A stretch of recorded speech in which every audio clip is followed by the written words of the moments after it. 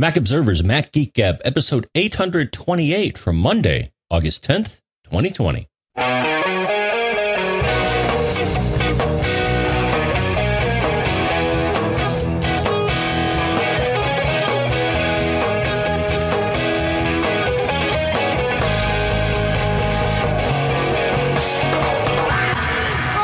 Welcome to the Mac Observer's Mac Geek Gab, the show where you send in your tips, your cool stuff found, your questions. We share it all. We try to answer the questions. We add some context. We add some tips of our own. We allow ourselves to take a few tangents here as the muse strikes us. The goal being for each of us to learn at least 5 new things every single time we get together. Sponsors for this episode include BB Edit at barebones.com, Burrow at burrow.com/MGG, where you get $75 off your first purchase, and Cashfly at mac.cashfly.com. We'll talk more about all 3 of those later in the episode. For now, here in Durham, New Hampshire, I'm Dave Hamilton. And here in Fairfield, Connecticut, this is John F. Braun. How you doing, Mr. Today? Mr. Today? No, Mr. John F. Braun. I don't know. Maybe you are Mr. Today. Well, I don't know. I didn't look at the list. I could well be. Yeah, but got through a little wind we had early in the week. Yeah. Oh, man. Yeah. That was something here in New England and elsewhere. But yeah. Yeah, it was crazy. Yeah. They actually, I saw this. A tornado actually touched down in the town next to me. Wow. For a very short period. EF1, I guess, okay. First category. So, yeah. Wow.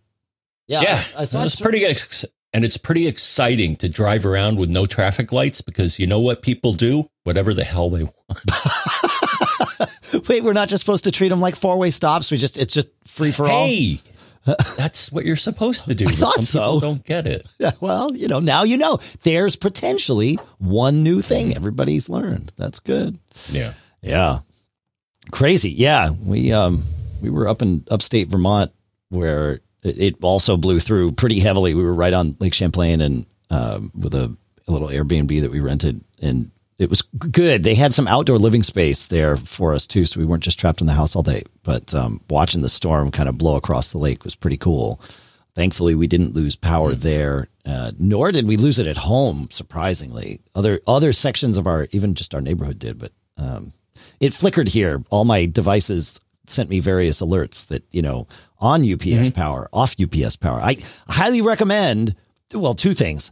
I highly recommend, if you have any sort of, electronics in your house, which if you're listening or watching this, then you definitely do, put them all on UPSs. I put our TVs on UPSs. I put our obviously my computers, my disk stations, especially, all those things are on battery backup units to protect against the spikes and surges and blips and all that stuff in the power. Mm-hmm. But I plug my Synologies, also my Macs, but my Synologies into the UPS via USB.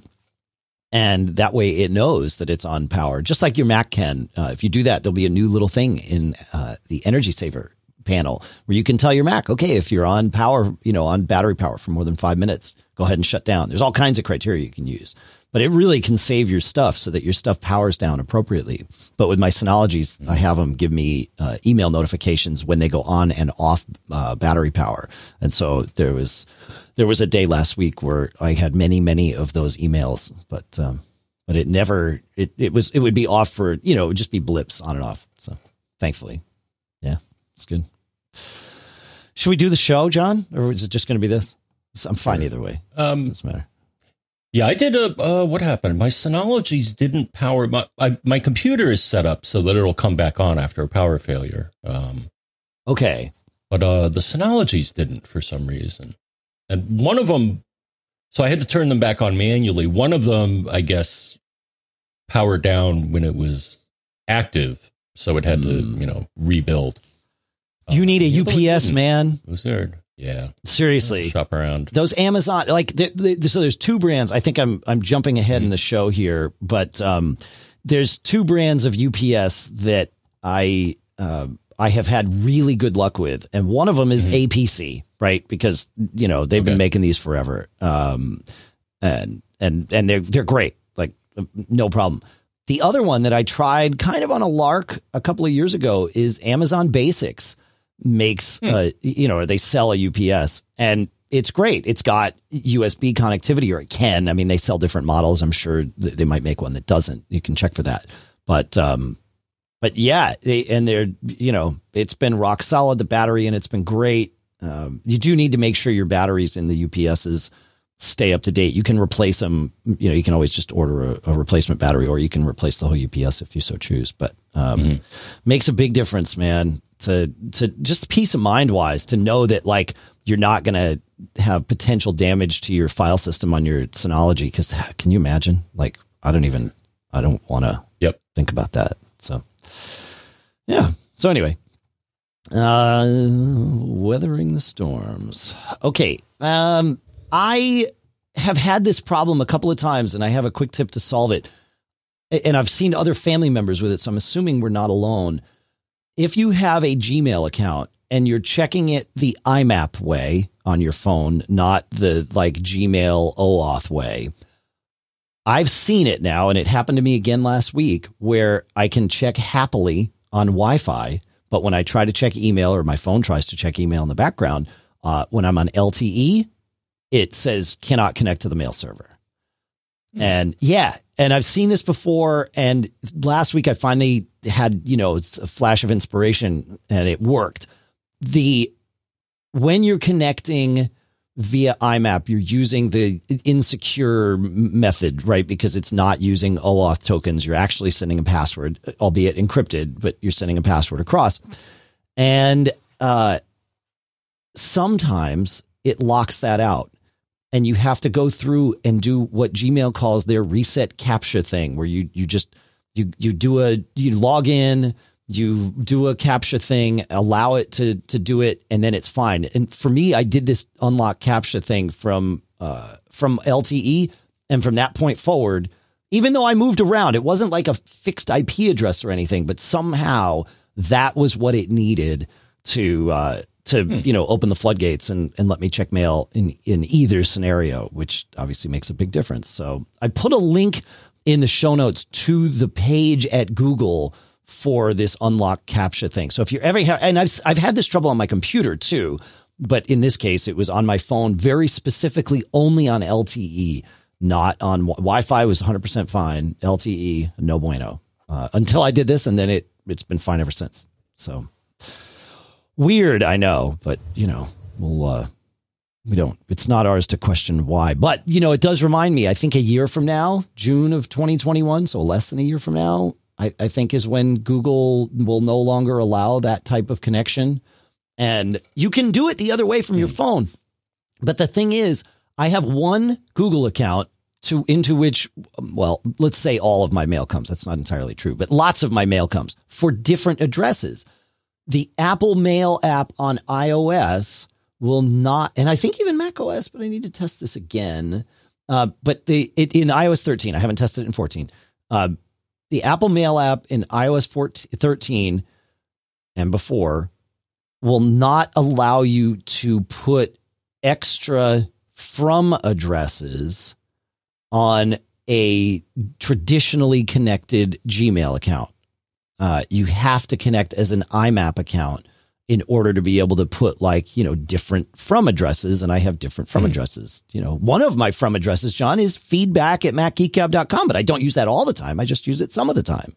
So, wow. I think I heard you say feedback@macgeekgab.com. That's right. Sometimes from the list, I want to select feedback@macgeekgab.com. If I connect to Gmail the OAuth way, I can't do that. So that's no good. So I got to figure something else out. And I might move away from Gmail or Google apps for domains as my provider, because they're not going to be compatible with my life anymore. So anyway, that's that. Should we keep moving here? Yeah, maybe you should put your certificate on there. Oh, we'll talk about that next week, because I want to have the article updated before but it's on the list for next week's show. Yes, mail certs are coming back, folks. Mr. John F. Braun is on the case. Yes. All right. But yeah, because that process is a little different. I don't know if you yet put your new shiny certs on your phone, but thank goodness it's different. You can do it from the Files app now. Yes. Yeah, it's great. Yeah, that was good. Yeah, I think Jeff Butts is going to write up he's going to update all of our articles about how to do that. And once we have that, then and he'll do that this week. And so we'll talk about it next week on the show. So we have a place to point everybody, because it's going to be confusing, and it's like better to have the conversation and then say, but go there, follow these instructions. So that's what we'll do. But it's coming. Email certs, S-MIME certs are back. John found a free place to do them. So we'll talk about it next week. Yeah, it's good. For now. Right. For now. Yeah. Hopefully it lasts the week so that we're not lying about next week's show. Right. Let's see. Listener John has a quick tip to share after my not so quick tip and tangent. He says, and it's a little geeky, but he says, I noticed today and a few times in the past that Time Machine was backing up a curiously large amount of data. Today it was 41 gigs, even though I had not added more than a few K of new data since the last backup. And so he did some research, and he found that he ran a command, which I will put in the show notes. It's a command called fs_usage is what he ran. And this command shows you, and there are other apps you can use to get this information, but it never hurts to have the terminal command. So it's a certain way of invoking FS usage. We'll put it in the show notes so you can just copy and paste it if you want. This is from listener John, and we have not tested this command, but it looks right to me. So, but it shows you an output that lists all of the things that it is, that the Time Machine, the backup D process is touching. And one of the things was a set of Backblaze files. And so it was backing up all of the Backblaze temporary backup files. Backblaze I think it's pretty smart about what it does. It stuffs all of the data that it wants to back up into a temp folder and then sends that up to the Backblaze cloud, so that if you're changing files or whatever, there's no contention for any of that, because it can sort of do it asynchronously, which is good. But the in libraries, root of the drive, so /library/backblaze.bzpkg is where all of this stuff was. So he just excluded that from his Time Machine backup. So the tip is exclude your Backblaze temp folders from Time Machine, because that's, you probably don't need to back those up. They're already being backed up, and they're already a duplicate of what you have on the drive, presumably. Mm-hmm. Good. Yeah. Nice. Yeah. I exclude my photo library because it's multiple gigabytes. Wait, yeah. And also backed up elsewhere for you, right? Like iCloud, and also probably your Synology, right? Yeah. Okay. Well, that's why. Yeah. Because I use iCloud photos. Yeah. So, yeah. And virtual machines, I typically don't back those up. Yeah. With Time Machine. Do you sync those to like your disk station another way to archive them or something? Yeah, I got a few other things. Either they're on my clone, and I think I also upload those to the Synology. That's good. Cool. Yeah. All right. We've been collecting a slew of questions about podcasts and audio and things like that. So today we're going to go through those and see how many of these we can address for all of you. The first comes from listener Brian, who says, I recently got a 5th gen iPod video. I stuck a 256 gig SSD in it, and now I want to fill it up with the podcasts that I watched and listened to while I was growing up, including Mac Geek Gab. He says, I think I've been listening since double-digit episodes. He says, I felt this made my question extra appropriate to ask.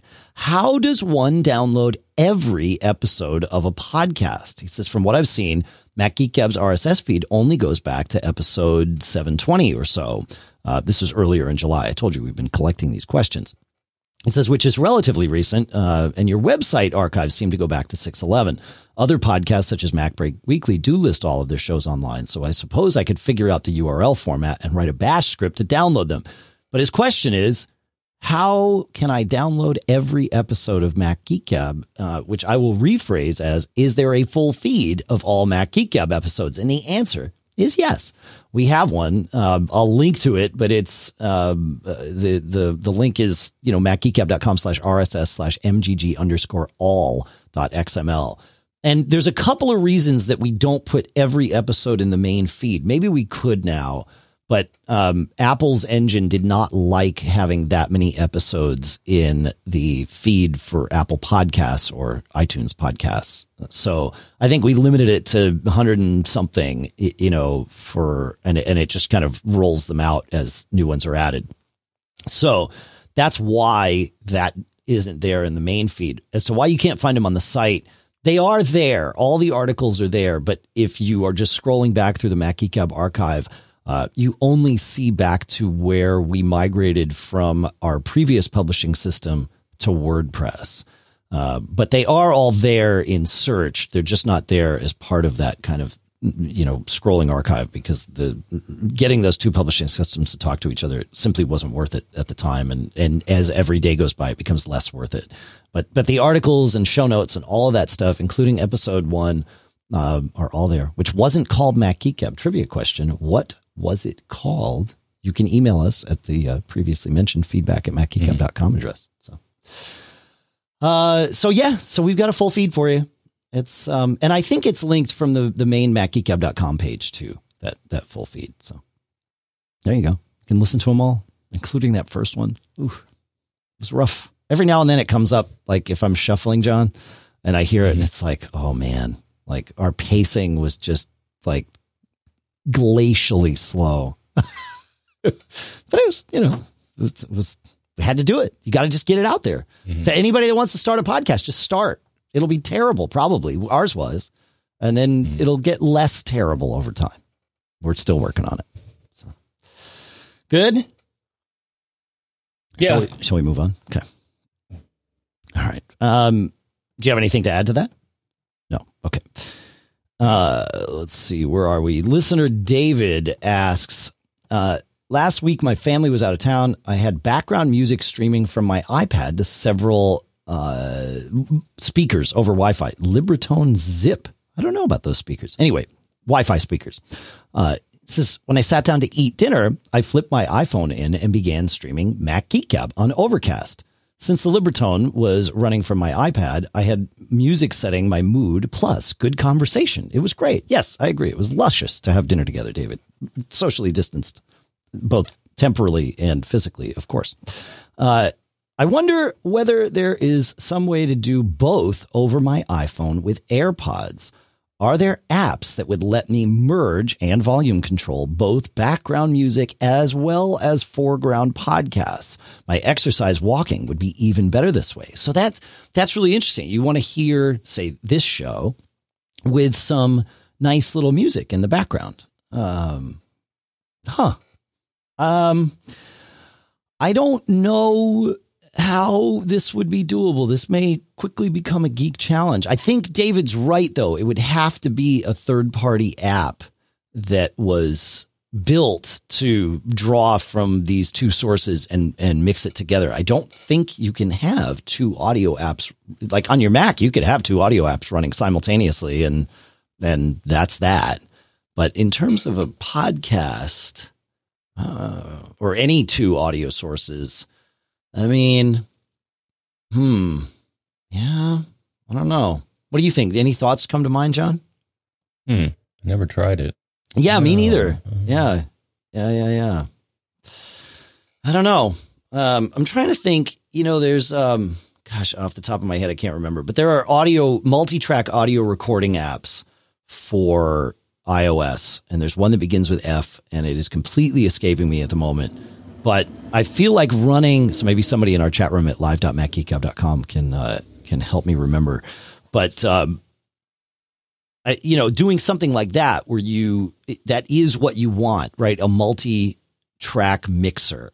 And so you could load a podcast audio file and a song into that on separate tracks, hit play, and then adjust the levels, and you do you, right? You could have 3 podcasts playing at once. That would require a lot of mental acuity, or simply punting and just enjoying the cacophonous sound of the voices. But yeah, I think that would be it. Why can't I remember the name of that app? iPad audio multi-track. Gosh, I've used it before too.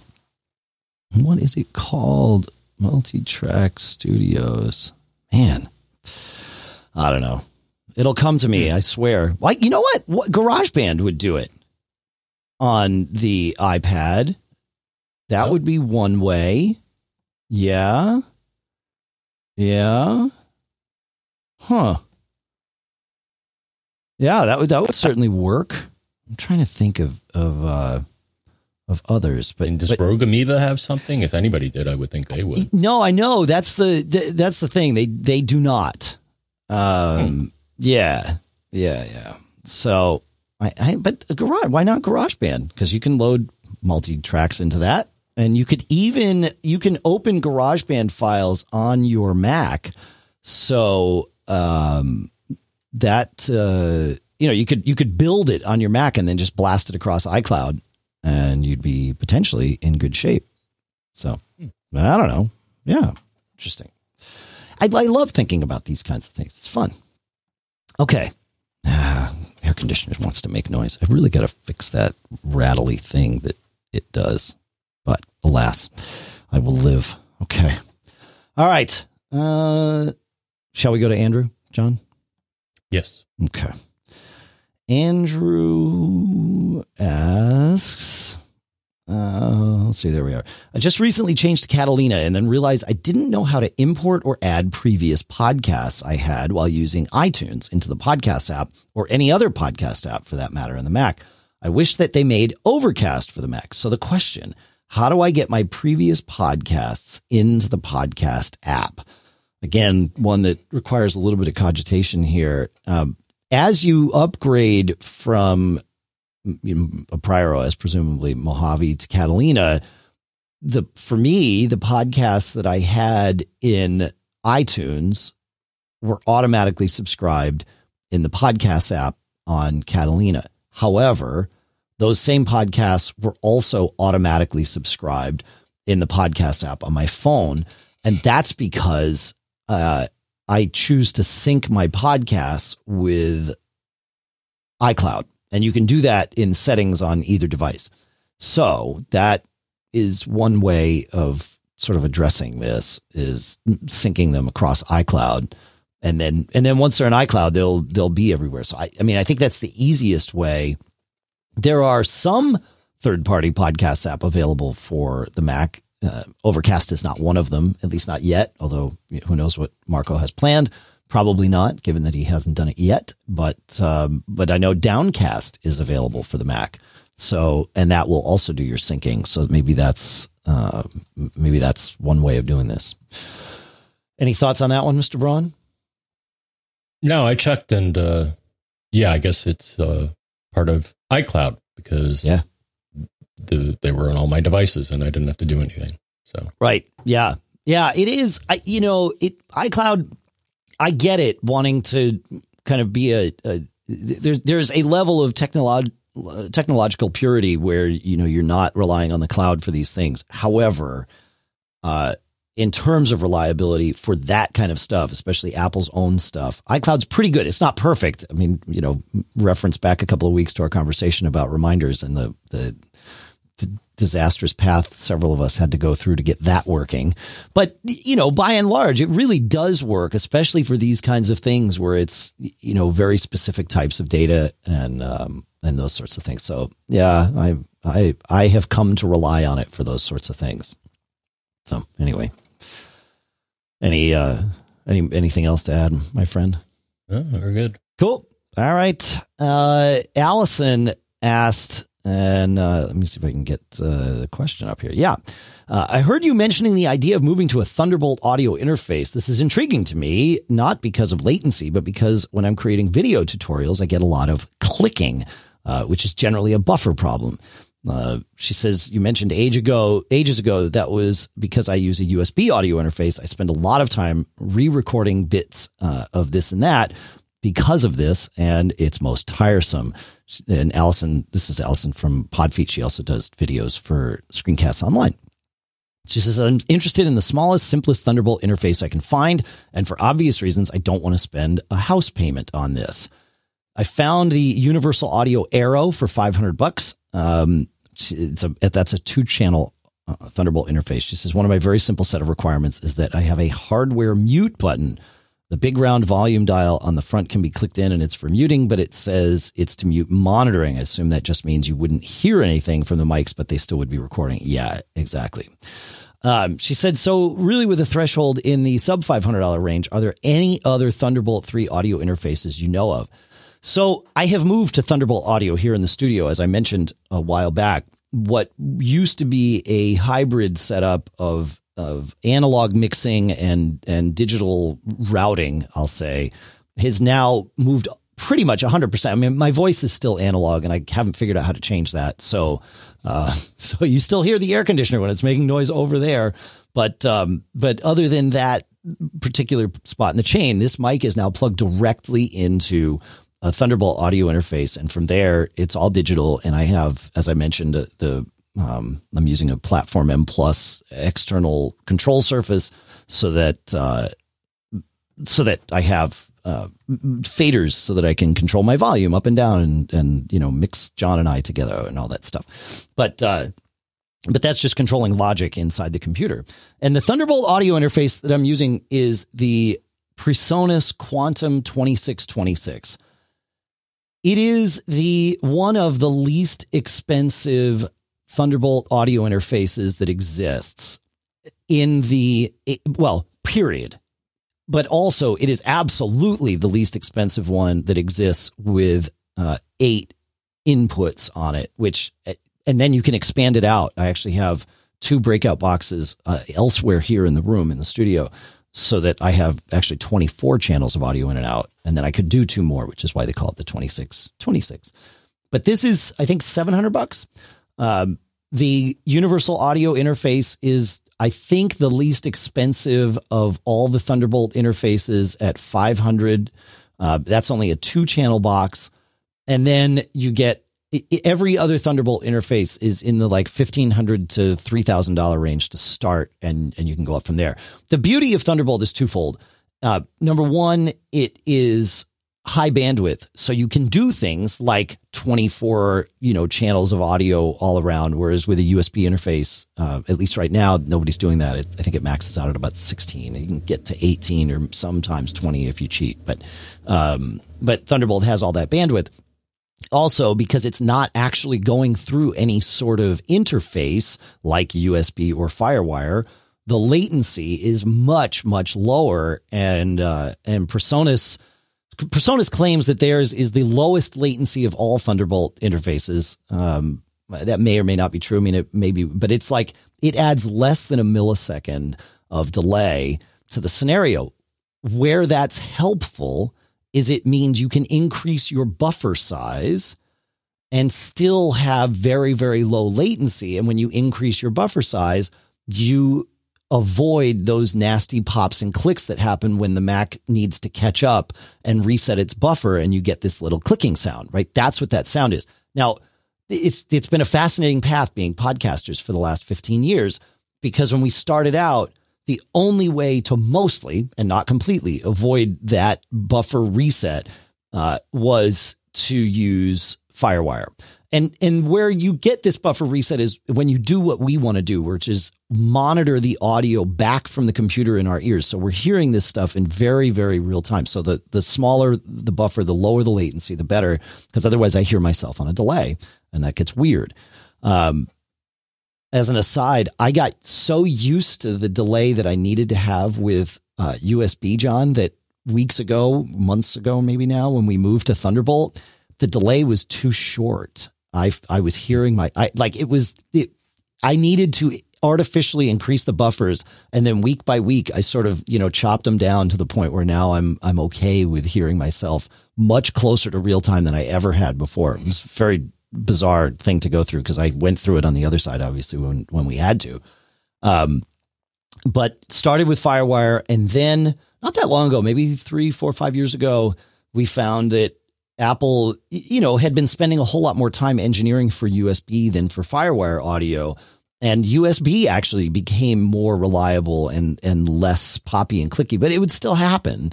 I have not had that experience, knock on wood, hang on, with Thunderbolt, largely because I have I'm using larger buffers than I would need to here, because I can get this thing down, I think, to, 4 or 5 milliseconds, John.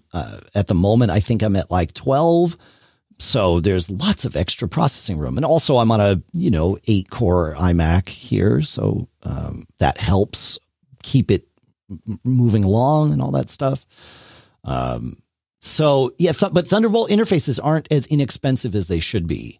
And maybe now that we have, USB 3 with USB-C ports on our Macs, maybe there's an option for some of those audio interfaces to use more bandwidth. But I don't think you're not ever going to get around the latency issue of a USB interface, because it's just another thing in the middle, right? Thunderbolt effectively is plugging straight into the motherboard, as close to straight in as you can, whereas the USB interface in your computer is plugging straight into the motherboard, and then you're plugging into that. So there is that translation layer, and that takes time.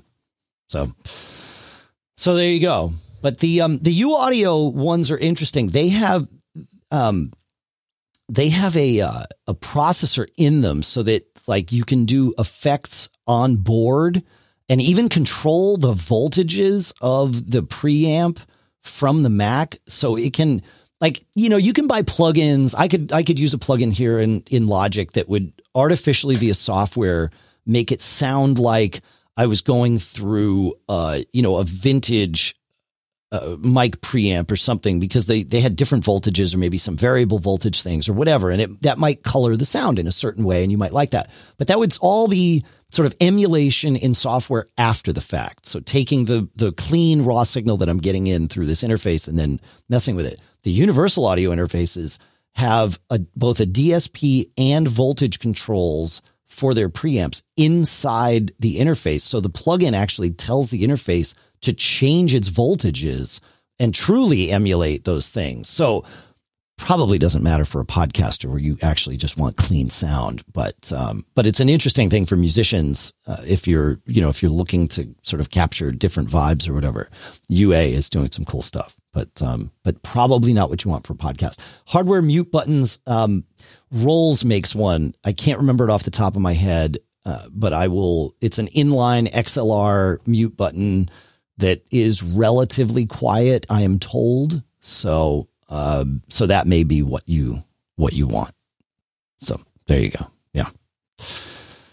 Any thoughts on this, Mr. Braun? No, I'm still happy with this little Yamaha here. Oh, that's right. Does the trick. Yeah. I'm still on a USB with this. Right. That's right. Yeah. We gotta. Maybe it's time. But maybe I need Thunderbolt. Do I need you Thunderbolt? Might need it. That's the thing, John. I need it. Yes, that's the thing. But the only way to do it is, well, either the UA one or this PreSonus one. The UA one's small. The PreSonus one's that I have is a 1U rack size thing. So, but I mean, it's fine. It sits under my monitor. It's actually kind of nice to have it there. So yeah, it's fine. All right. Let's see. While we're on the subject of Thunderbolt and all of that, this conversation, we had part of this conversation when we were talking about the new Apple Silicon Macs and all that stuff. And there was initially a lot of concern. Apple has thankfully addressed this in a very clear way.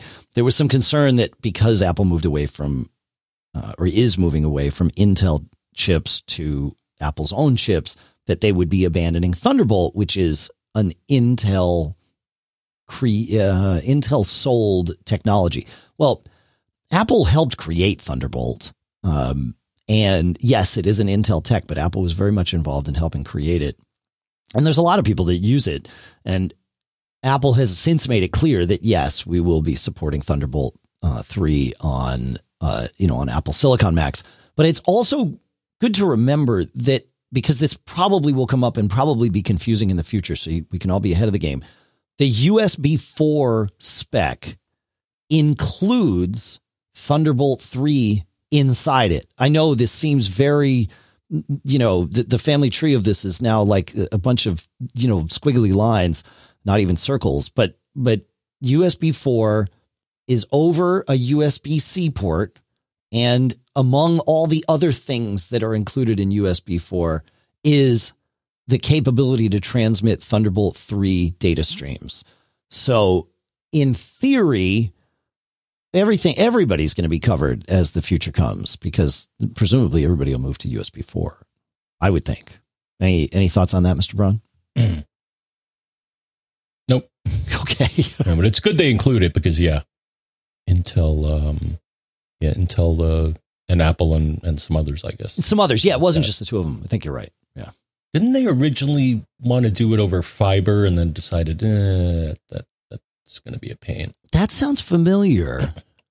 Yeah. Yeah, I thought it was proposed for the initial implementation, but then they were like, people aren't really going to want to do that. So let's use copper. So just run it over USB. Yeah. Interesting.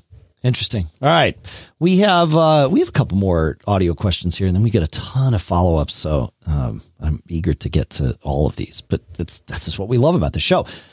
Andrew writes, is it possible to use the Mac as the input for a microphone, which then goes out to a Sonos as a loudspeaker type of setup? It is being thought of as a potential solution for teaching in a larger classroom where the instructor wears a mask and people in the back need to hear the instructor. Plus, the instructor can use the computer at the same time. So the answer is yes. Again, this easily could be a geek challenge. And if anybody has any thoughts, please share them. My thought on this is, if your Sonos is one of the ones that is AirPlay compatible, and all the current ones are, and really anything sold in the last, I think, 6 years is as well, then theoretically, yes, this is possible. Rogue Amoeba's airfoil is built to do this and will do it perfectly, allowing your Mac to easily target an AirPlay device, of which the Sonos could be one. But you could, using system preferences sound, you could also get there depending on how you're routing your audio from the mic itself. That's where things get a little interesting, because you need to take sound from this source and send it there. But a combination airfoil might just do it for you. But if not, then Audio Hijack, along with something like airfoil, both from Rogue Amoeba, would do this. And there's probably other ways too, but we know what we know. So, I don't know. Any thoughts on that, John? So you could, if you want to do karaoke by yourself, that's do this. Essentially what this is. That's right. Yeah. It's you're essentially creating a karaoke setup, and you're sending whatever you want as the audio. I like it. That's awesome. You could just like bust out in the middle of a lecture to karaoke and like lean into, all this, we had to set this up. So I'm not up on what software you would use for karaoke though. I wonder, I haven't done any karaoke stuff from the Mac. I'm sure stuff exists. I mean, this setup, like you said, would absolutely do it. The question is there something more purpose built? Because if there is, then this might be the key. So that's interesting. All right. Fun. I love this stuff. All right. Jin asks, my question is, let's see, where it is. Here it is. For a podcast setup with two mics face to face on one MacBook Pro, what should you use for a complete setup? What mics, what software, everything. So, for me, if I were to do this, and this is essentially the setup that John and I would use when we didn't have to socially distance from one another, but when we were at like trade shows and things like that, if we were going to record in the same room, what you're asking is this setup: one computer sort of managing the whole thing, two microphones plugged in via USB, and then just software. So I would use two dynamic USB mics. My favorites are the Audio-Technicas. It's either going to be the Audio-Technica 2005 USB or the ATR 2100. I look on Amazon, whichever one is the least expensive that day is the one I buy. They are effectively the same microphone, so it doesn't it doesn't much matter which one you go with. They look a little bit different, but they all sound the same. There used to be knockoffs. I think you still have one of the Knox audio knockoffs of these. Right. Yeah. I don't think those exist anymore. I can't find them, right? You know, I have to look. I think I got it at overstock.com. I'll have to search and see if they still have it. Yeah. So that's what I would use. And I would go into Audio Hijack, which we mentioned in the last question. It's, you know, the nice part about Audio Hijack is also sort of the learning curve part that you can build anything you want. So I would pull the two microphones as inputs, and then I would route them very simply. I would just route them both to the same recording block, and you're good to go. If you want to adjust levels, then in line of each of those, you would put a volume block. So you've got microphone volume block into the one recording block, and then microphone 2, volume block 2 into the recording block. Think of it as kind of all merging together at that recording block. But yeah, that, you know, that's, and then you can adjust the levels. Then if you want to monitor in your ears, you can add output blocks. And this is how Audio Hijack goes. Hopefully that, you know, 30-second description of Audio Hijack makes sense. They've done a good job. When we started podcasting using the predecessor, oddly, I mean, at the time it made sense. Now, in retrospect, it seems weird. We were using Audio Hijack Pro. That product doesn't exist anymore. It's all just Audio Hijack. But there was no blocks. You had to think about what the wires would have looked like if you did it in an analog fashion and then do that in a digital fashion. It was very weird. But it would work the same way, just not visually. So this is much better. PJ, jumping back to Andrew's question, PJ at live.macgeekup.com points out that AirPlay is on a delay. It is. You will get some delay. So yeah, for the karaoke thing, you might want to use a Bluetooth speaker. That's still on a delay, but I believe it is less of a delay than AirPlay. But yeah, you will have, you know, it's that latency we were talking about before. The more things, you know, it's just how computers work. You got to have buffers. And so buffers add time. That's how it works. So yes, you're right, PJ. That might be a little weird to have that. You might need to use, Bluetooth. I mean, Bluetooth will still have a delay, but it's potentially less, but it could get echoey. Yeah. You might need to wire something in order to do this in the right way. But you could put a speaker up at the front of the room and just wire it out of your MacBook and, you know, blast it to the kids in the back. Get line arrays.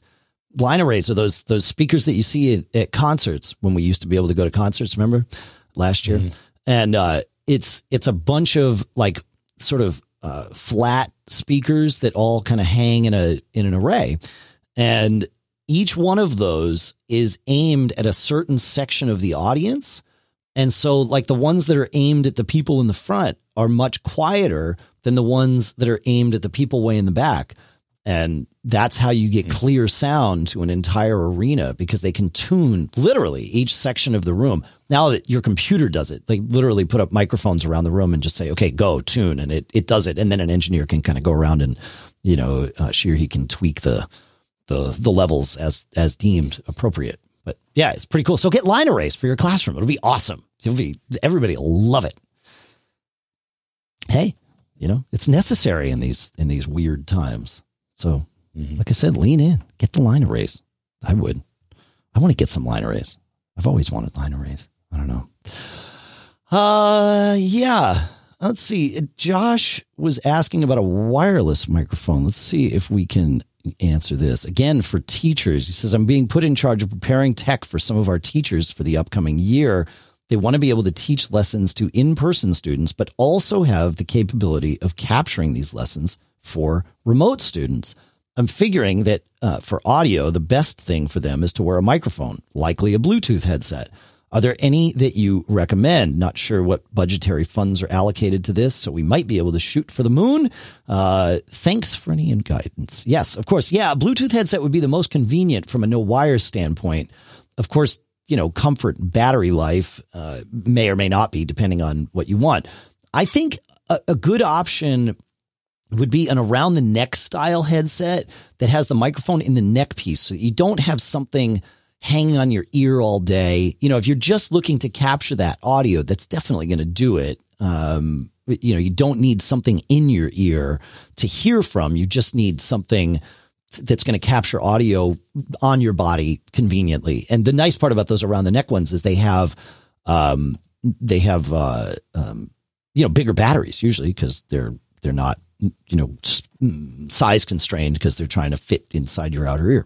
I found one. I have not used this, but I believe Josh has got one and tried it since this question came in. It's the Bear 2 foldable neckband wireless headset with retractable earbuds. So it is a set of headphones, because that's probably the easiest way to get it. They're $40, so relatively cheap. And it's got the microphone in the neckband. So you could just leave the earphones retracted and just use the microphone, pair it up with your Mac or however, whatever kind of computer you're doing. And then there you go. I don't know. From Bear 2, Beartwo. I've never heard of them. But for $40, it's probably worth testing it out and see what happens. And there's a ton of them at Amazon. Just search for neckband headset, and you'll get there. So, any thoughts on that, John?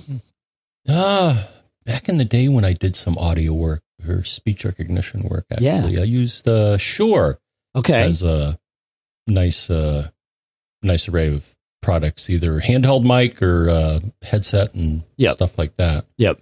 I don't have any specific recommendation, but that's what we used. Yeah. And I guess I forget what frequency it was. I guess whatever they wanted to use. But, so it wasn't Bluetooth. It was like their own proprietary plug a dongle in kind of thing. Oh, yeah. All right. That's cool. Right. And I'm looking quickly here. So they have either handheld mics or a headset, and then a bass. And then that you would, I guess, pipe into the computer if you want to and record off of that. That makes sense. Yeah. Huh. Which is what we did. So we were profiling various speech recognition systems. And so we would use, it served two purposes. One is that we would record audio clips and then submit the audio to each of the engines and see which one did the best. So, we were gauging the accuracy. And then also, if we were doing a presentation, demonstrating the technology, we could be wireless and walk around and stuff. Yeah, that was fun. That's good. Yeah, no, that makes sense. I like it. That's good. All right. We have a ton of follow-ups that I want to get to. And I also want to talk about all of our sponsors, if that's okay with you, Mr. Braun. Okay. All right. Summer is all about relaxation, and whether that means going on vacation or just laying out with a good book, it's time to chill a little bit. Well, this summer, travel plans aren't exactly what they normally are they? So you can make your at-home staycation as relaxing as possible and lay out on a comfy new sofa from Burrow, our next sponsor here. Burrow is practical and versatile because you go and pick. If you go on their website, go to burrow.com/MGG and check it out. They've got like 23,000 different permutations so that you can get everything exactly the way you want it, from the fabric to the arm height to the material of the legs to the number of seats. And I say fabric, but you can also choose leather.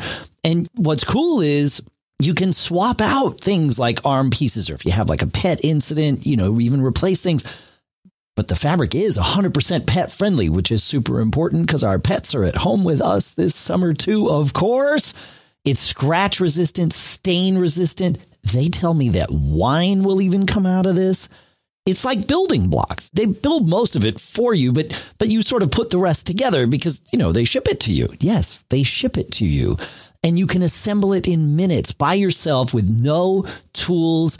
Add or remove seats as needed. You can convert a love seat into a sofa or into a sectional and back. And if you use our special link, you get $75 off your Burrow purchase.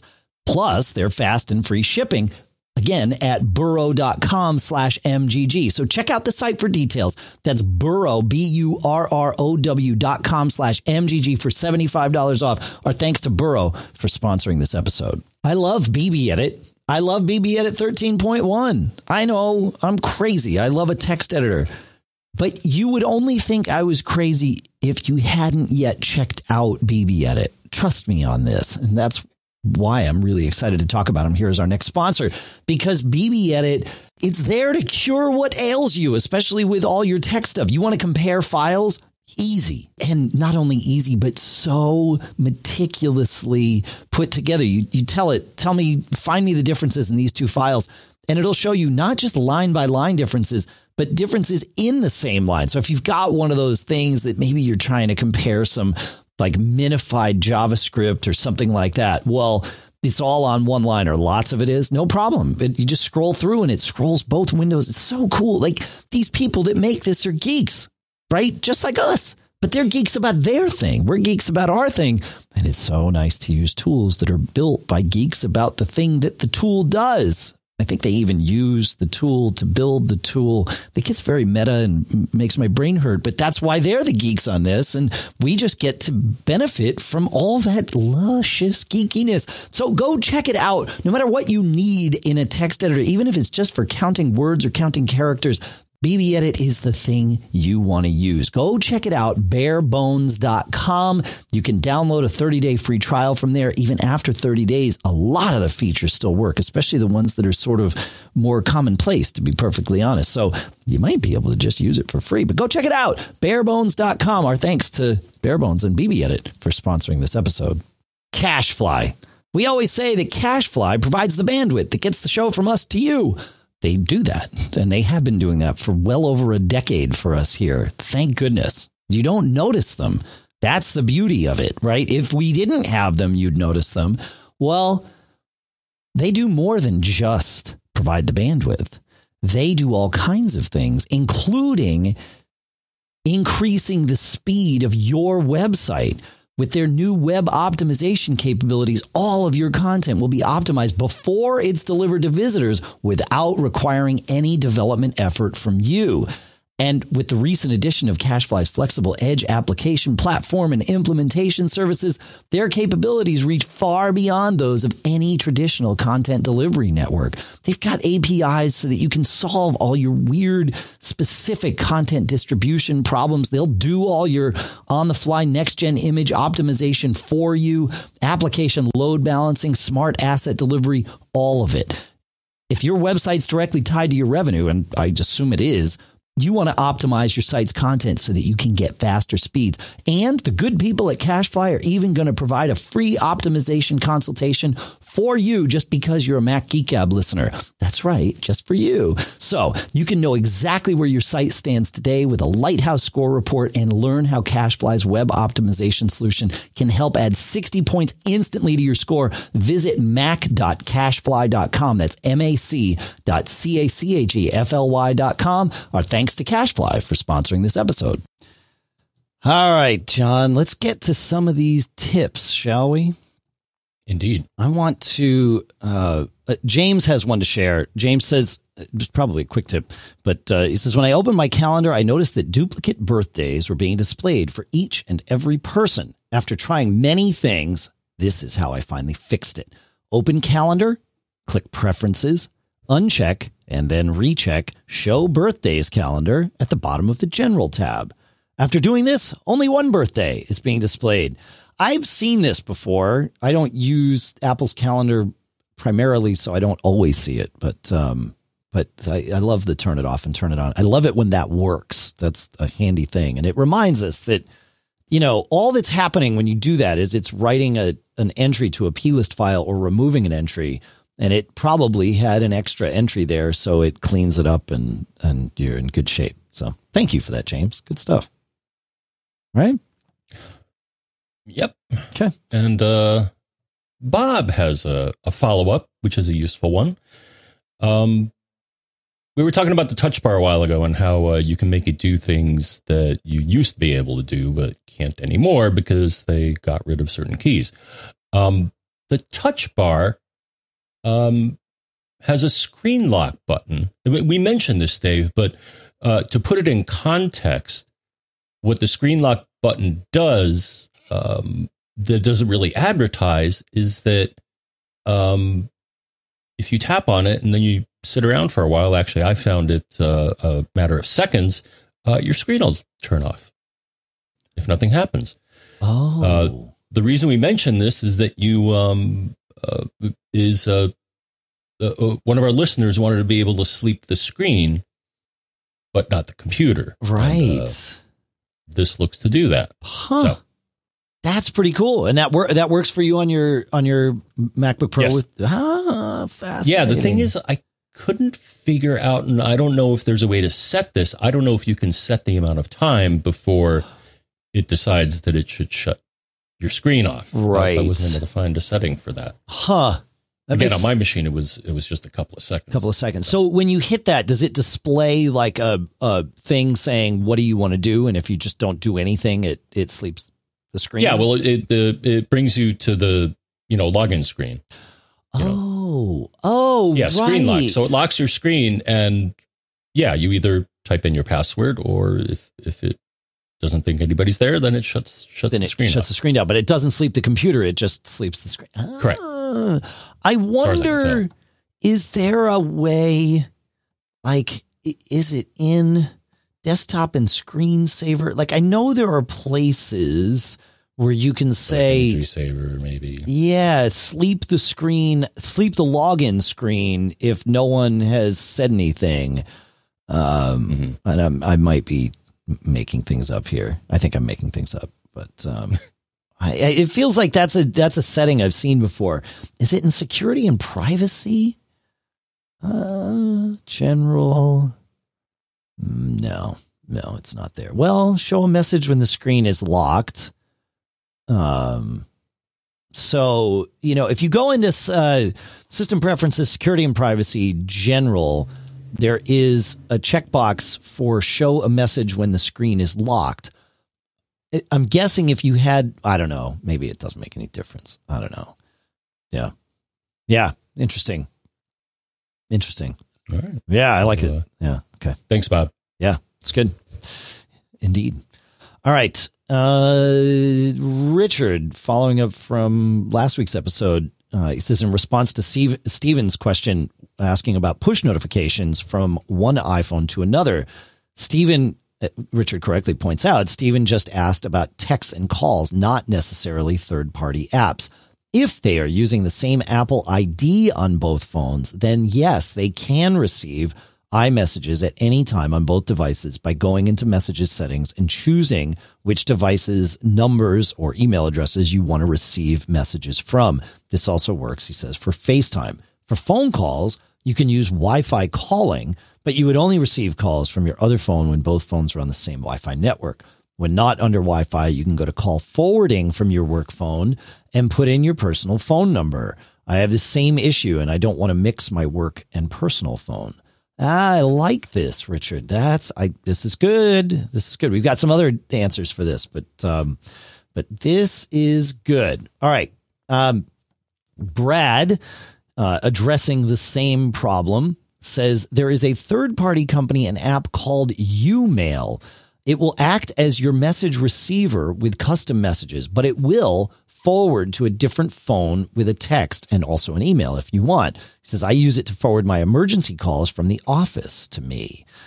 Thank you, Dr. Brad. That's interesting. YouMail. Okay. See, I love it. I love it when we all come together and solve these problems. This is good. Allison wrote in and said, I would have sworn we mentioned this in the show, but I guess we didn't. Maybe I dreamt it. I was thinking it. Okay, there you go. I read your thoughts, John. That's what it was. Yes, that's what happened. That's what happened. Yeah.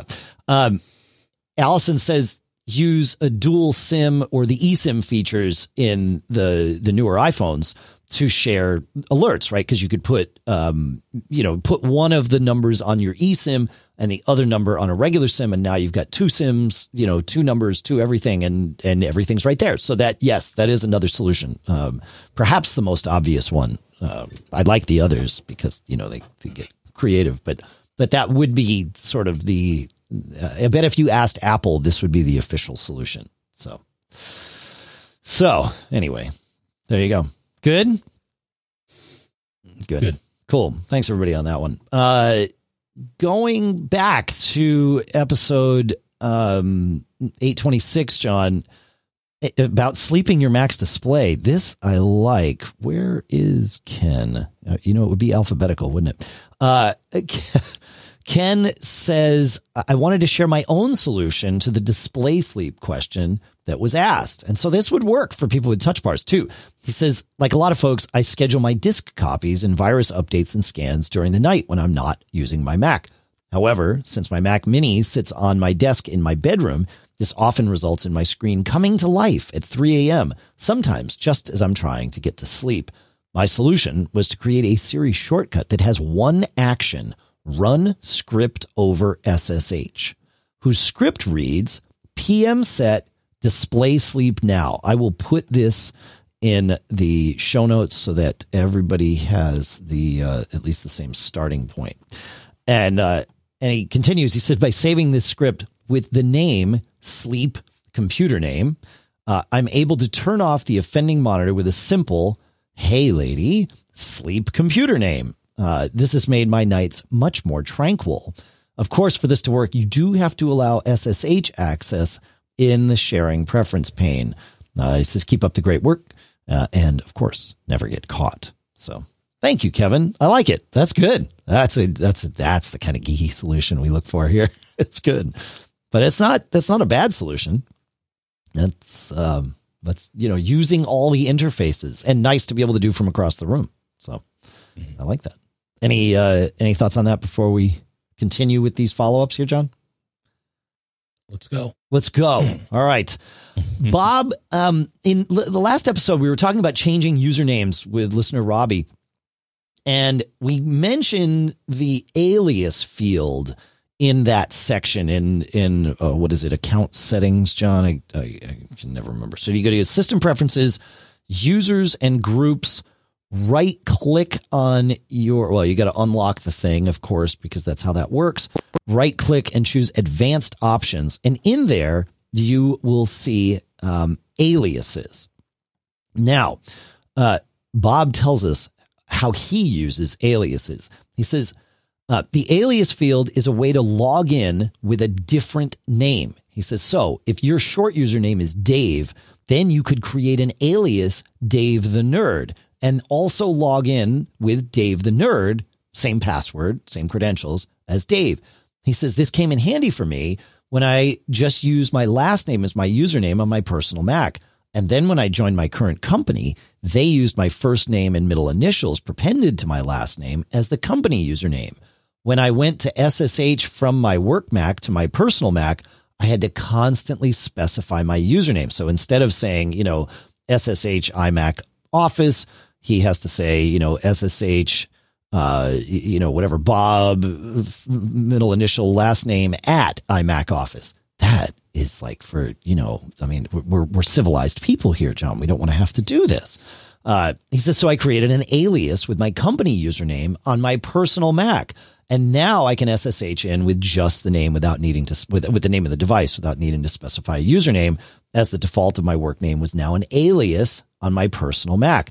He says, I spend a lot of time using SSH and SCP and things like that. He says, so it was very nice to be able to create that alias. Fascinating. Thank you, Bob. I had no idea. That definitely was on my one of more than 5 list for today. So good. Thoughts on that one, Mr. Braun? Yeah, it's good to know that, because right now when I look at least on this machine, there's some weird com.apple.idms.appleid.prd. Bunch of numbers there, and I'm like, I wonder if that's the iCloud like ID, because you can log into your Mac with your Apple ID from others. So I wonder if that's like the serial number, the serialized version of your Apple ID for that. It sure seems like it, you know? Yeah. I'm not going to touch it. No, I wouldn't mess with that. You may never see your Mac again. Well, per the warning that they have in that dialogue. Oh, does it say don't touch? Oh, it says changing these settings might damage this account and prevent the user from logging in. Yeah. I would say that's probably right. Yeah. Okay. Last week, John, we talked about creative options for increasing your rural broadband speeds. And Gerard, Chuck, and many others sent in something we completely missed. I didn't even know about it. But Gerard writes, he says, I was listening about this, and SpaceX spinoff Starlink is building a low Earth orbiting network of satellites to provide high-speed internet. Your reader with the slow internet problem might want to go to starlink.com and try to get into the beta program for it. They're looking for emails, service addresses of people interested in trying it out. He says it looks like there's already substantial interest. He shared a couple of articles, and Amazon is planning a similar service, but is further behind. So, yeah, they're saying that this could do, 600 megabits a second. And I guess because they're doing lower Earth orbit, the latency isn't going to be as much of a problem. I'm not quite sure how the tech works. That's the feedback that I've gotten from people that have used satellite, is that the latency is terrible. Yeah. You can't do certain things just because the round trip is awful. Over a second and stuff. Yeah, that blue, what was the name of the satellite service? Blue Streak or something. That's not it. But I had used one when they had that up at my father-in-law's house on the lake initially, before they could get DSL there. And yeah, I mean, you could get a stream going, but like you said, latency was, 1.5 seconds, 1500 milliseconds or something. So it was no bueno. So John, our timing of last week's discussion was very interesting because we got to this. I mentioned earlier in the show that we took a couple of days and just the four of us went and stayed in this house that we rented on Airbnb in northern rural Vermont. We were 2 miles from the New York state border, and we were even closer than that to Canada, right on Lake Champlain. We could not cross to Canada because we did not have essential business there, so we didn't even try. But we drove past the border crossing several times, going to pick up like takeout or something, on the other side. But they said they had Wi-Fi in the Airbnb listing, and we get there and, we could getting settled and unpacking. And my son had, for the job that he was doing this summer, he had a couple of Zoom calls that he needed to do even during our, week away. And, I checked the bandwidth because I always run a speed test when I connect to a new Wi-Fi network, and they were on DSL there. The Wi-Fi signal in the house was great. Like they had bought a separate connection for just this guest house on the property, which is good. We got a full, John, 2 megabits down and 0.8 megabits up on this Clear Channel DSL. Yeah. And I'm like, no, I don't think that's going to work for your Zoom call. He tried it, and it like sort of worked. It was okay, but it was like, if anything, it was barely enough and probably just shy of that. Thankfully, we had this discussion on the show and talked about different options. And of course, I immediately thought, all right, well, tether to your phone, kiddo. Let's see how that works. Thankfully, even though we only had, 1, maybe 2 bars of LTE, but mostly just one, but it was a solid one. We were able to get 65 megabits per second down and 25 megabits per second up. So he just tethered to his phone, and a Zoom call, for anybody interested, takes about 1 gig of bandwidth per hour is what we found. So totally fine. And totally, thank goodness they had decent cell service there. So now the TV was interesting. Netflix had no trouble over the 2 megabit stream. Hulu had no trouble over the 2 megabit stream. Surprisingly, and I don't want to say surprisingly, impressively, Plex did the best at figuring out how to navigate that stream. They had a Samsung Smart TVs there. And first of all, having experienced both LG's smart TV and Samsung's smart TV interfaces for their newer ones, Samsung's is awful. I mean, terrible. I'm very happy that I experienced LG first and that we've got LG here at the house. I don't know what the people at Samsung are thinking, but it's not about user interface for the TV. I mean, it was functional, but it was terrible. But, so Plex was amazing. It had, we downloaded the Plex app to the TV. Between the app and the server, and I'm talking about like my Plex server here at the house, they quickly negotiated the bandwidth between them, and we never had like any artifacts on the screen it just looked like a great picture, even though it was being, shrunk down to, a fraction of what we would normally see or whatever. Apple TV Plus, unwatchable on 2 megabits of bandwidth. It would not scale down appropriately and get there. Like, it wouldn't even start playing. It would just time out. One night we wanted to watch something on Apple TV Plus, so I tethered the TV to my hotspot on my phone, and then we could watch it. It was fine. But yeah. So yeah, so I shared all the details that we came up with in the show. And then I saw these emails from Gerard and Chuck and everybody else about Starlink coming. So I shared all that with my Airbnb hosts and was like, hey, cause they're frustrated about it too. They're like, yeah, we used to live in like civilization and we were able to have like Xfinity. So they don't complain. A lot of people like to complain about Comcast Xfinity. They don't have any complaints anymore since now that they've experienced, rural quote unquote broadband. Broadband's a relative term, John, I think, depending on where you are. So there you go. Wild Blue was the satellite service. Thank you, Brian Monroe. That's the one. I knew it was Blue something. So yeah, I remember when a T1 was a big deal. Yeah. 1.54 megabits per second, right? Yep. Yeah. Yeah. I had that thought while we were up there. I was like, well, our connection's faster than a T1. Yeah. So is everything else. All right. Where are we on time? Oh, yeah, we can get through these tips. We might even have time for a couple of cool stuffs, John. Yeah. I'm curious actually about this next one to see if you've experienced this. I definitely did.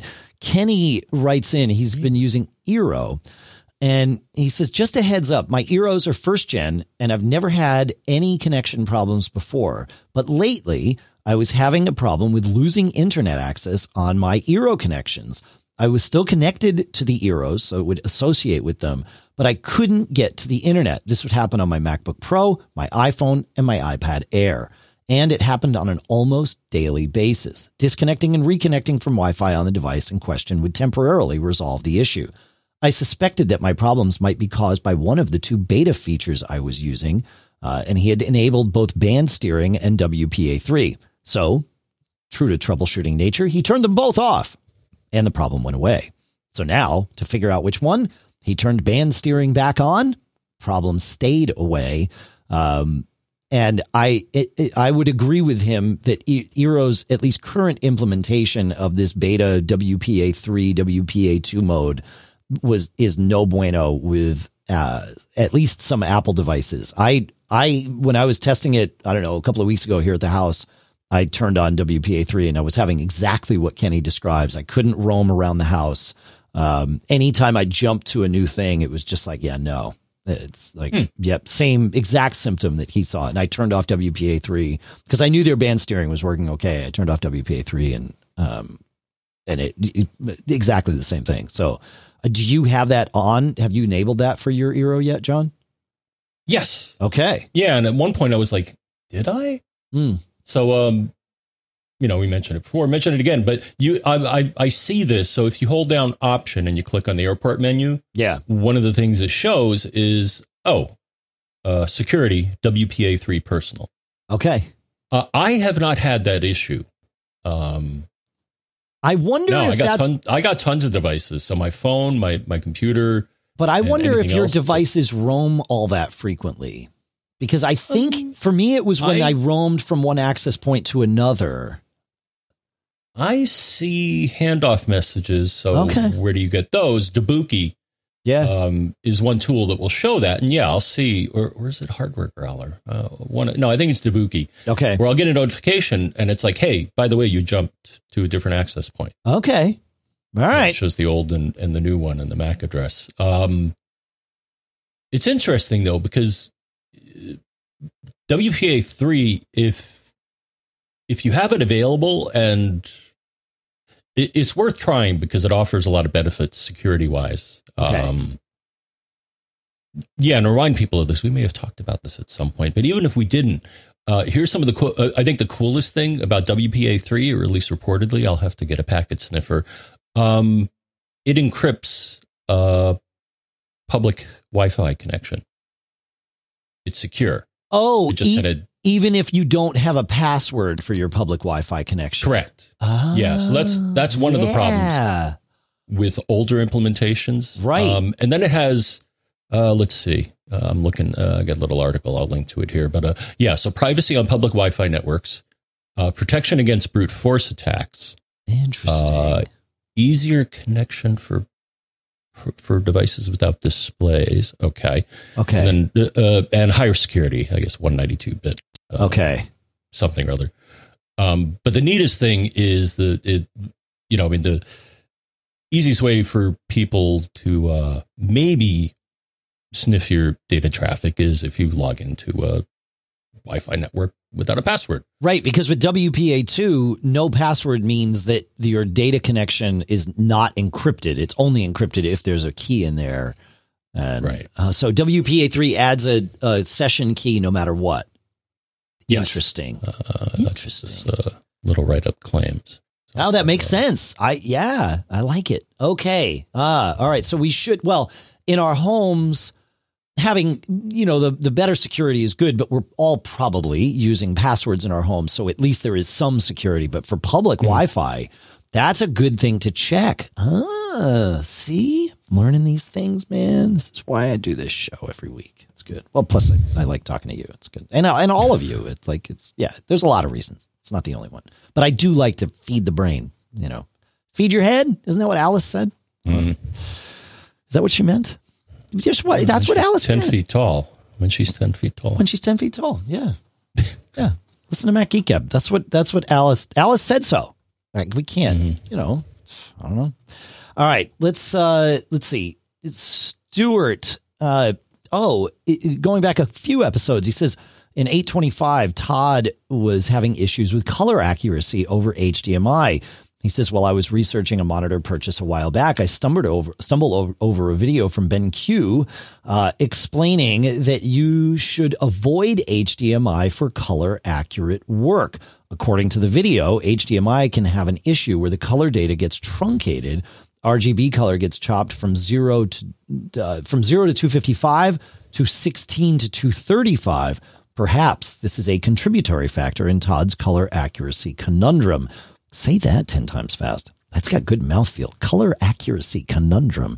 It would seem that this isn't always the case and can depend on individual hardware.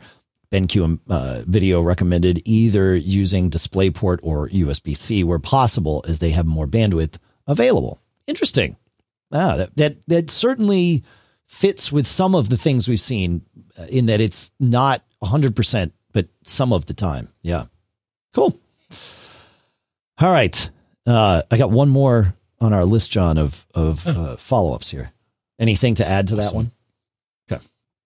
No, I seem to have gotten extra bits with my HDMI connection. I don't know. Well, you're living the dream over there, man. It's good. WPA3 I think I told works. You. When I look in display, I think it says I got 30 bits. It's like, wow. Okay. So I got extra bits, man. I don't know where they came from. Oh, you bought them. Yeah, you spent the extra money on them. Mm-hmm. All right. Mitch writes, he says, I just listened to Mac Geek Up 825 and I have a comment for your section of the podcast about best implementations of two-factor authentication. While this tip might not be helpful for the person who already has 37 previously registered sites in Google Authenticator, while going forward, this can help greatly.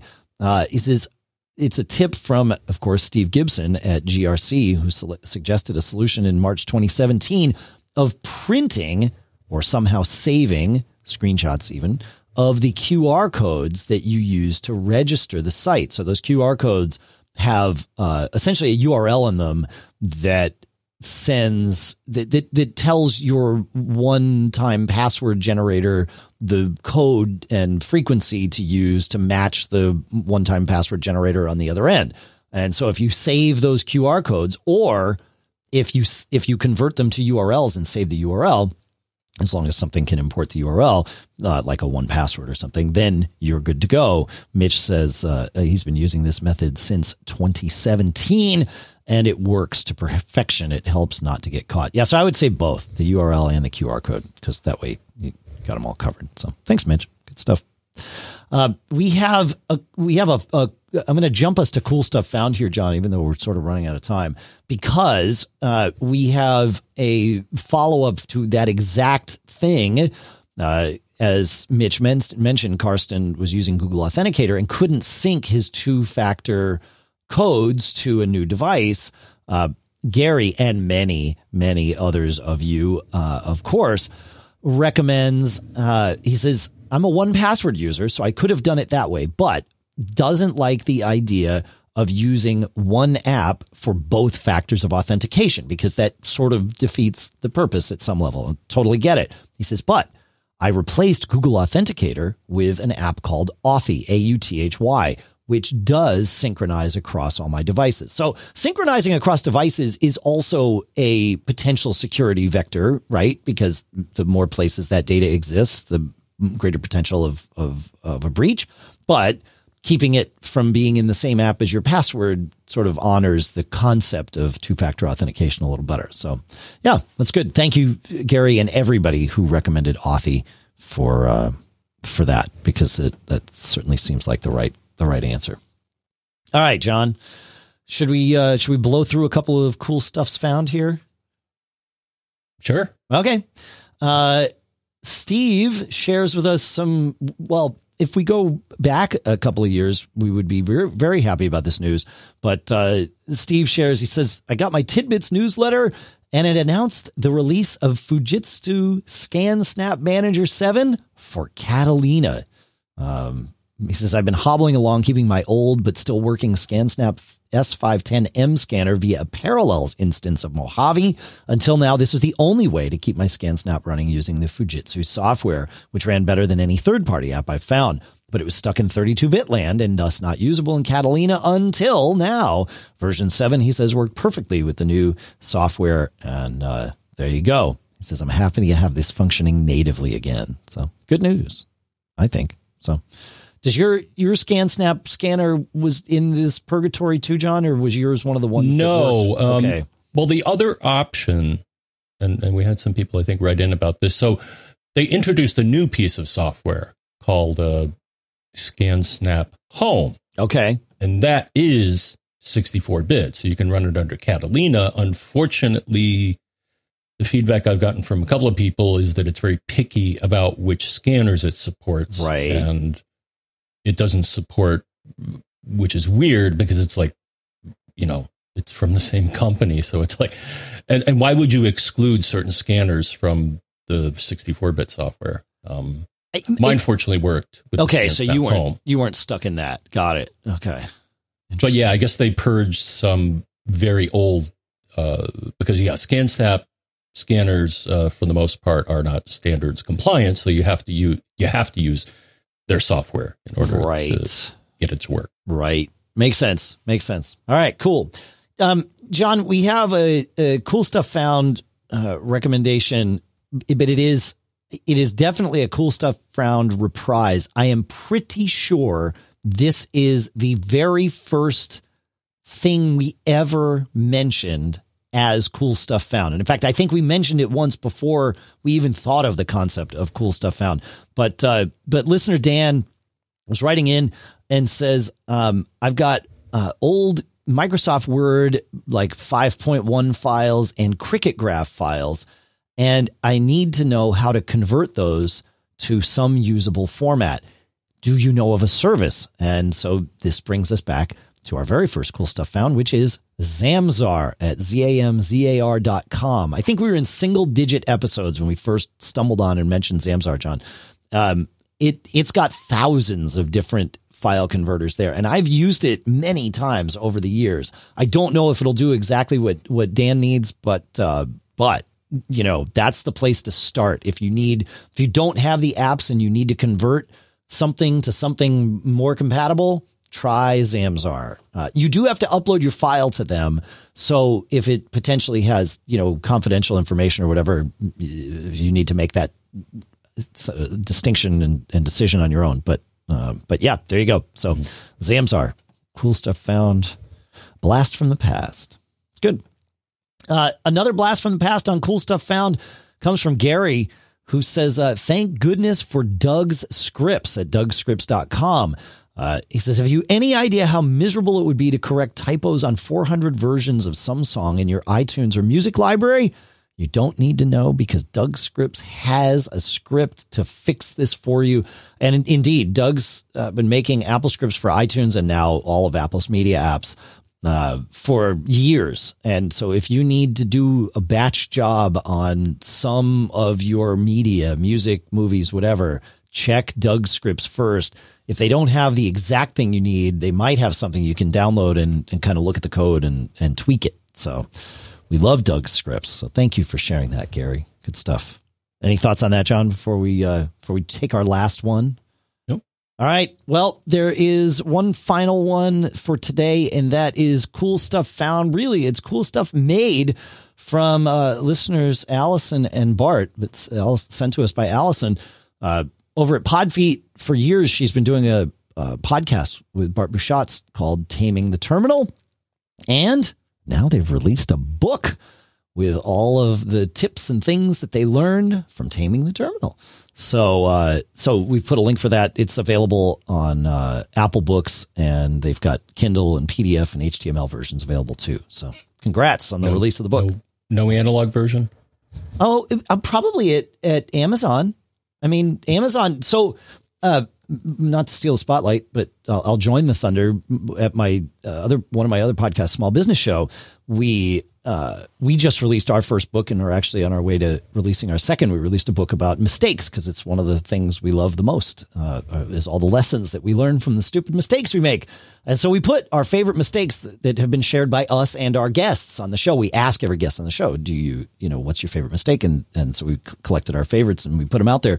And we put it in the Kindle publisher at Amazon. But, I've got hard copies of the book. They print them up, and, so I would imagine Taming the Terminal, unless I think Allison can check a box whether they want to allow print copies or not. But I think Amazon very much wants to have print copies. I've got another friend who is actually the same friend that my co-author and the person who sort of drove the bus on this, my co-host Shannon Jean over at Small Business Show. He's got another book. He has a business selling on Poshmark, and he wrote a book about Poshmark, and he found that Amazon had lowered the price on his print book because more people were buying it that way. He gets the same royalties, but Amazon was like trying to goose sales of it. So they like mess with pricing. Yeah. They just took like a lower cut. I don't know, something. Maybe I'm interpreting it all wrong, but yeah, Amazon likes to have, options for everybody. So yeah. Anyway, I think that's, I don't know. That's what we got for now. So, right. I think we're good for today, John. Mm-hmm. Yeah. Okay, cool. Well, thanks everybody for listening. Let's see if I can bring the band in. Yeah, they are. There they are. I found the band. It's good. They were right over there. There somewhere. I don't know. Really? No, I don't know. You left them outside sweating? Oh man. Well, social distancing, terrible. John. They've got to, that's how it works. Yeah. Yeah. Thanks for listening. Thanks to everybody who sent in questions and tips and cool stuff found today. That's how we do what we do. So very, very fun and very, very good stuff. Thanks for visiting all our sponsors. Of course, the ones in the episode, burrow.com/MGG, barebones.com, mac.cashfly.com. What's wrong, John? Did I get it wrong? Nothing. Okay. What did I get wrong? No, I did. Okay. I'm still trying to figure out the camera. Oh, yeah. Oh, yeah. There it is. I know. Him. Yeah, doing this video thing. I have to look at where my microphone is and decide which way to point based on that. Oh. right? Like I see that my microphone in the camera is to my right, but in my face, it's to my left. So if I want to point at you, I have to do that. It's very weird. Very weird. For those of you that want to watch this on video, it is available on YouTube, our Mac Geek Gab podcast channel there, Facebook as well. We stream it live, audio and video when we record. We try our very best to make sure that all the content is valuable via audio, but sometimes it's fun to talk about the video and that sort of thing. So feel free. They're up. And I mean, yes, they are on YouTube and Facebook, but you can just see them at macgeekgab.com. We link them in the articles and all that stuff. I guess we should put them up as a downloadable feed too. I didn't even think about that until right now. Huh. Quarantine project number 52. All right. Hey, why not? That's how we'll do it. All right. What else do we have here, John? If you want to send us a voicemail, you can do it one of two ways. You can download the Mac Geek Gab iOS app, which is free. And that has an easy way to record and send in audio comments. Or you can call us at 224-888-GEEK, which, John, is 4335. That is correct, my friend. All right. Well, thanks, everybody, for hanging out with us. Thanks to check out all our other sponsors at macgeekgab.com/sponsors. We keep a list there of all the active deals, even if they're not active sponsors, just so that you get your deals. It's good. Sometimes sponsors call us and ask us to take them off that list because they're like, people are still finding these deals. Like, yeah, if they're active, we're going to tell them about them. John, we've shared a lot of advice in this episode. Do you have any other advice to share? Yes, I do. Okay. And it consists of not one, not two, but 3 words. And those 3 words are, don't get caught. Seems legit to me.